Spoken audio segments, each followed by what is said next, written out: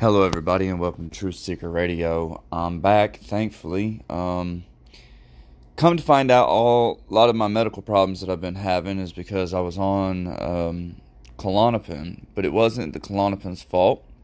The maker Accord, that manufactures Klonopin, actually wasn't giving me Klonopin. They weren't any kind of medicine that I'm aware of. Definitely did not have any benzodiazepine in it, because the drug test that I took showed that I had 0 benzos in my body. Considering I've been on them for 18 years, they didn't find a trace of it in my body. So, kind of makes me worried.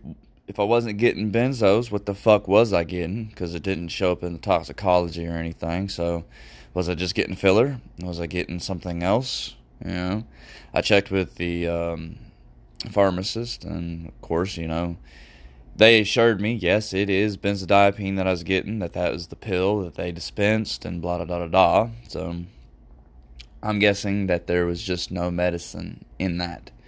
So, symptoms that I've been feeling lately that have hospitalized my ass have been because of withdrawal off this medicine that have hurt my body drastically, mentally, physically. I've been having fucking nightmares, feeling like I can't breathe, being scared, schizophrenic type deals, talking with myself in another voice that's inside my own head now that wasn't there before. All doing this, being at a home by myself since I'm on disability, home by myself with nobody to talk to share any of this with, just having to deal with it. But if you or a loved one is on anything by the makers of Accord, Accord, Accord, like the Honda, you know what I'm saying? If you're taking anything by them, get rid of it. Go get you a different brand, whatever you got to do. Get off of that today, because you're not getting your medicine. I just wanted y'all to be aware of that. I don't really have anything else to say. I feel still rough. Where I've been taking a different Klonopin now, I feel drugged like I never took Klonopin before or something, and it's uncomfortable, the nightmares that I'm fucking having, and just having to deal with all this by myself. Feeling of being scared, nobody to talk to, nobody to help comfort me, and me just having to go through it. Fucking sucks.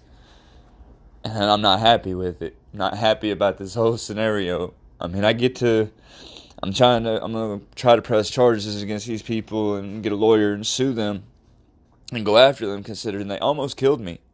I mean, they really seriously did. They almost fucking killed me. I almost died because of this shit. I've been on that medicine 18 years, and basically they yanked it out from underneath me, and I thought I was still taking it. Talking about side effects out the ass. I don't know if these are going to be the rest of my life side effects now, or if they'll subside when my medicine levels me out again.